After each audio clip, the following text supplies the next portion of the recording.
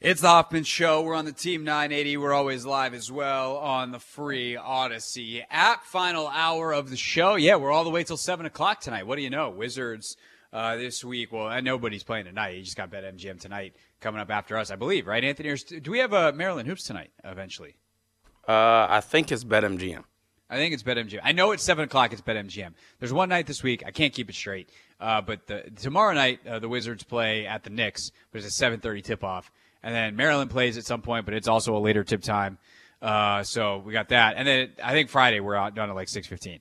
But I might have all those days wrong. So here's what you need to know. We are on the air until 7, which is cool. Right now, though, it is time for our Pick-6. And Anthony, did we updated the imager, right? Did we finalize that, or are we rolling with the old one for one final time? I updated it. Amazing.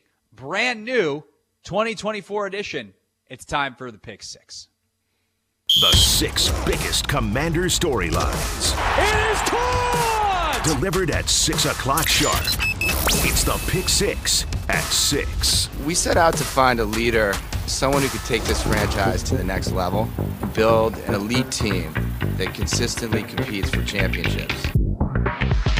Ooh, yeah, Josh Harris said that. Consistently competes for championships. That leader, of course, is Adam Peters, who was introduced today.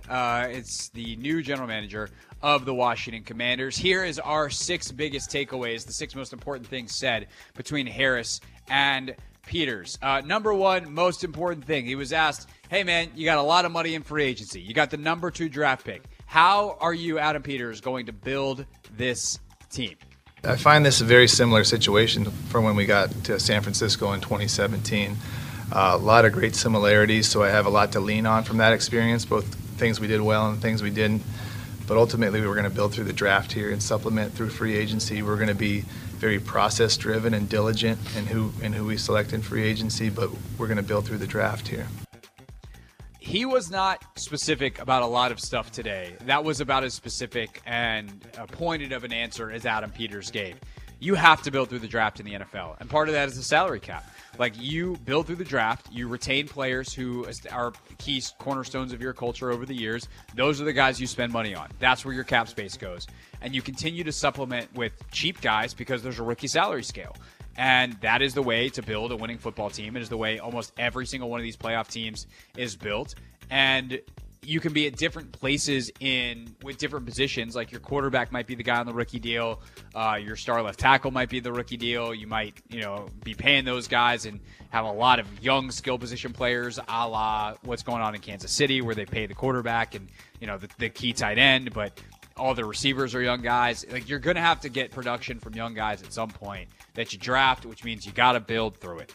And that is there's no other way around it in the league. It also is the way you're going to find a good quarterback, because when teams find a good quarterback, they do not let them go. Very rarely do you get the Baker Mayfields of the world who become available and then go star on a second, or in his case, 4th team after playing in Carolina and LA last year following his stint with the Browns. But even then, no one has Tampa as a favorite for this thing, and no one I think that they're going to win a Super Bowl in Tampa with Baker Mayfield at quarterback, even if he could get them to the playoffs with some level of consistency. Larger point, I think that's great. I think that is correct. I think Adam Peters obviously knows that because, he's been to the Super Bowl and he's got 3 championship rings and he's seen it implemented. But that supplementation of free agency is also really important. And that is both bringing in vets who can be leaders and fit your culture. And in his case this year, you go hire Ben Johnson. I want to go find someone who played for Johnson with the Lions that I can bring in, kind of like they brought in Logan Paulson into San Francisco back in the day to help install the offense. They didn't bring Logan Paulson in to be their number 1 tight end. And turns out they drafted the number 1 tight end is a guy named George Kittle, who was a rookie that year. But Logan was important to help install the offense, be another voice in the room, and set a culture that they wanted to establish with Kyle Shanahan out there. And there's countless examples. I mean, look, Ron tried that here with Thomas Davis, and they made the playoffs that first year. Obviously, they didn't ever build on it, and making the playoffs was a bit of a fluke. But, that concept is good and works, and that's how you supplement with free agency, and you fill positions that maybe like a one offensive lineman, is a good free agent signing. That kind of thing you spend money on.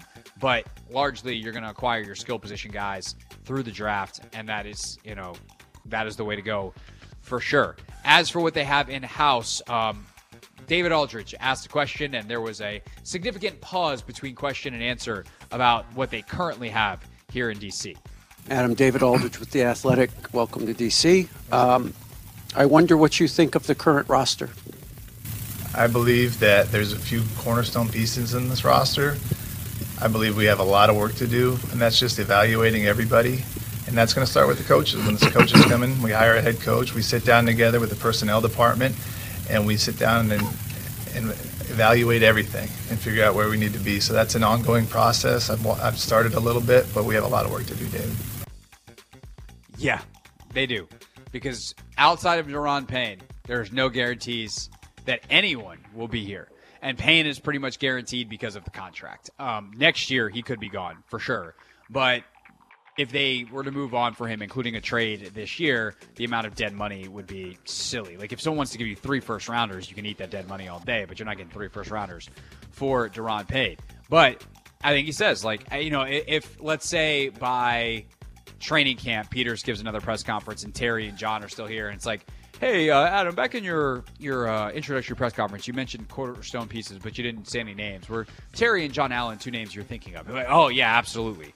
But he wasn't like, Terry McLaurin is a piece we're going to build around, and we can't wait to get started.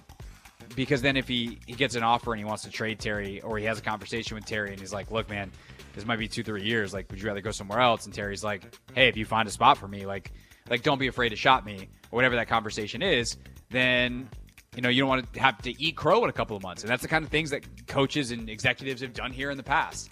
And it's really impossible to know who you want and what you want to do with them when you don't have a coach yet. Because what if they hire a coach who's firm 3-4 guy? Like, John Allen doesn't really fit that. Like, you're going to make John Allen, with all the money you're paying him, a 3-4 end? No. You trade him. And he's a cornerstone piece because you trade him for more draft picks. And so these are the kind of things where if you have a coach that's just like, look, McLaurin's nasty, but like, he doesn't really, I'm a timing precision, or I need a big receiver, and he doesn't do it for me. I need a different guy. Then you go trade him. And that's the nature of the league, and that's how good teams operate. So I think it's smart to be like, oh, all right, the cupboard's bare, everyone sucks. You're not going to come out and say that. But by the same token, you don't wind up committing yourself to anybody because the whole roster's up for evaluation. And he hasn't done that yet. Like, during the season, he's got a job. It's not like he's been sitting around waiting for this one. I'm sure he has. Like, he's been waiting for this moment his whole life. He just got named an NFL general manager. But when he says he hasn't evaluated the roster yet, I tend to believe him. He hasn't even been on the job for a day. He's done more social media work than he has doing a Q&A on the Commander's Instagram page than he has actual GM stuff. That probably starts tomorrow. / interviewing the head coach. I guess that's the stuff he might have done, and those are obviously ongoing. As for hiring that head coach, what is he looking for? I thought this was an interesting answer from Adam Peters, number 3 in our Pick-6. I think in any head coach and any leader, it's just leadership. Leadership, great communication, being able to be honest, direct, and upfront, have all those qualities, and they're all intertwined. But those are the main qualities. You have to be very smart. You have to be very driven. There's so many different qualities that make up a great head coach and a great leader. But really, it's just about being a great person, a great human being that people will follow. I think that last part's so great because it explains why being a good person is important. Like, you need a leader. Like, the whole point of leader is, right, you're leading something and some people. So if you're not just out front, the only way you meet the definition of leadership is if people actually follow you. And in football, being on the same page is more important than anything else. If you can get 10 or 11 guys, not very specifically not 10, if you can get 11 guys executing a plan, you have a better chance of success than having the perfect plan on paper where one guy messes up or one guy doesn't follow. And it doesn't matter whether it's a mistake or whether that's intentional because they're not on the same page, and they don't like you or whatever, right? You have to get everyone on the same page, and that starts with your staff and marching everybody to the beat of the same drum, and then getting the players on that, from your vets and your leaders down to your rookies and your new guys, and from 1 to 53, the practice squad guys, like, if everyone is following the mission, then you'll win. It's as long as you have the requisite amount of talent, which is ultimately Peter's job. So I think prioritizing that leadership and getting everybody on the same page is hugely important. Obviously, those schematics matter, and that is something. And there's also the reality of kind of making sure that whatever the core base of your team is, if you're an offensive football team, that you have continuity. And that's why I favor an offensive head coach, and Adam Peters is not going to come out and say that, because the leadership is the most important. But being able to understand that you're building this for a long-term success, I think, is also important, and I think will ultimately reflect itself in the process. But we'll see if they meet with all these guys, and Mike McDonald is like, look, I know what I want out of an offensive coach, and he's the most compelling leader. And he's, and they ask him, like, okay, so let's say you have a great year next year with a number 2 pick that you love, and your OC gets poached somewhere else. How are you going to replace him? But he's got a good answer for that. They'll hire Mike McDonald.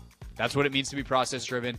That's what it means to have all this stuff in place and to have clarity in your vision. And I think that's something that obviously they'll be looking for in the next head coach, which is also proven, by the way, number 4 in our pick 6, by Josh Harris's answer to that exact same question. Both of us are, in essence, come from the model that we're stewards for the city, and that we're on a mission to deliver success to Washington. And so obviously, hiring a coach that is on the mission with us, that is all in, that himself or herself can attract the best people, all of those things, and then hold them accountable, and obviously ultimately comes with a certain amount of IQ, football intelligence. I think IQ matters. I think it matters increasingly. So I think that all of those things will be important, but ultimately a partner, where the three of us can be aligned and, work for the city, on behalf of the city, to win. I think the first part is great, right? Hey, are you willing to give something that's bigger than yourself? Are you willing to dive in at that level? Versus a lot of people that have been here. Philip said this when he was on with us at 5 o'clock. You missed that. Check the podcast. But like, a lot of people in the last 15 years especially have been here for a paycheck. And like, no. Like, I'm here for DC. I'm here for the city. I think it's cool and important and shows a level of dedication. On the same way that you ask draft prospects, like, hey, do you love football? Because it tells me how much you're going to work for this. But I think the end part is actually the most interesting to me with what Harris said there about intelligence and IQ. Knowledge is knowing a bunch of stuff. Like, it's memorization, right? I know all this stuff. Intelligence is knowing what questions to ask. So if you don't know what questions to ask, it doesn't matter how much you know, because you don't actually know how to apply any of that knowledge. You're book smart, not street smart, to use a different set of language here. And I think sitting down with these candidates and finding out who's street smart is the most important thing, because you then understand who can solve problems, such as my coordinator just got poached to somewhere else. I know where to go to find a new one. I know what I'm looking for, and I have the wherewithal to interview candidates and actually nail the hire, just like I did with the guy who just left. And that's going to be like the question that Nick Sirianni is getting asked today in Philadelphia. It's like, where did you go wrong with Sean Desai and Matt Patricia? What happened there? Why did, Brian Johnson seem like the right guy? Why didn't it work? Why didn't you step in and do more as an offensive head coach? Like, these are the questions that Nick Sirianni is going to have to answer, and he better have a high IQ answer for it. Otherwise, he's not going to have a job by the end of the day or tomorrow or whenever he meets with Howie Roseman and Jeffrey Lurie. Mike McCarthy is going to have to answer, he answered, I think, pretty well all season long. Hey, I was right to want to move on from Kellen Moore, who everyone thought super highly of, and hire Brian Schottenheimer and take over the play calling myself. But why doesn't it work in the playoffs? Like, you have to have an answer. You have to be able to problem solve. And that's leadership and problem solving, to me, are like the two biggest things you can have in a head coach style position, because you can try to find some of the technical acumen in the position coaches, in the coordinators, who really get into that nitty gritty. But it also then comes down to being that good person, that networker that has a huge collection of people that you can pull from that will want to come work for you and do the work and put in the time. So it all kind of comes together. And then will you put in the time? And that comes down to kind of what Harris said in terms of being that partner to do this for the city, giving into something that is bigger than yourself. As for the city, as for what DC is, number 5 in our pick 6 at 6, part of Adam Peters' opening statement that caught our eye. Well, all that support and mentoring has gotten me here today, and this is where I'm supposed to be, the general manager of the Washington Commanders. And I can't tell you guys how excited I am to be here. This is absolutely incredible. I've been pinching myself, and I'm so excited to get started. And I'm going to tell you guys, I promise you, we're going to work tirelessly to build this franchise. This is one of the cornerstone franchises in the NFL. The pillars of the National Football League is an incredible area. The DMV, our nation's capital. I could not be more thrilled to be here. Our family could not be more thrilled to be here today and lead you guys. I know how much this franchise means to our fans. I'm extremely, extremely motivated to deliver everybody what they deserve. What more could you want to hear on day one from a GM? Like, it means something to him. He understands the history. And again, like, I credit you, the fans, listening to this, that came to our event when the team got sold, who went to FedEx Field, especially early in the year when there was a lot more hope. I don't blame you for not going toward the end of the year with how bad the football was. But when you show that cornerstone nature of the team is still there, that it still is a pillar, that it's not just something that's in the past, but that it's still standing, that the support is still there, that it means something, that matters. And it clearly mattered to Adam Peters. It's just part of the reason why he wanted to be here. The other reason is he gets to build something from scratch, which is where we close our pick 6 at 6. It was everything to me. This opportunity with this ownership group in this place, I can't tell you how much that meant to me and our family. And that's why when this came about and I got to meet with everybody, right away I was all in. I probably wasn't a very good negotiator, but I told them I was all in. And that made it easy for me to pass up other opportunities, which were great opportunities as well. But this was the best opportunity in my mind in the NFL. Don't worry, Josh Harris did say he's a good negotiator, so you can thank Peter's agent, but considering he'll be the one negotiating contracts, I hope he's a good negotiator. But also much harder to negotiate for yourself than it is for other people. That's kind of beside the point. The point is, we told you, right? Like, we did the exercise of, like, what actually matters to people there. You know, and everyone's like, Justin Herbert. And I'm like, everything else about the Chargers sucks. And look, if you're Jim Harbaugh and really what you need is a quarterback, then maybe you go there and you win a Super Bowl and you can overcome it because you're you. You've built up equity. You're a force of nature, and you know you're probably going to piss everyone off and be out of there in 5 years anyway. Can you get a Super Bowl before you go?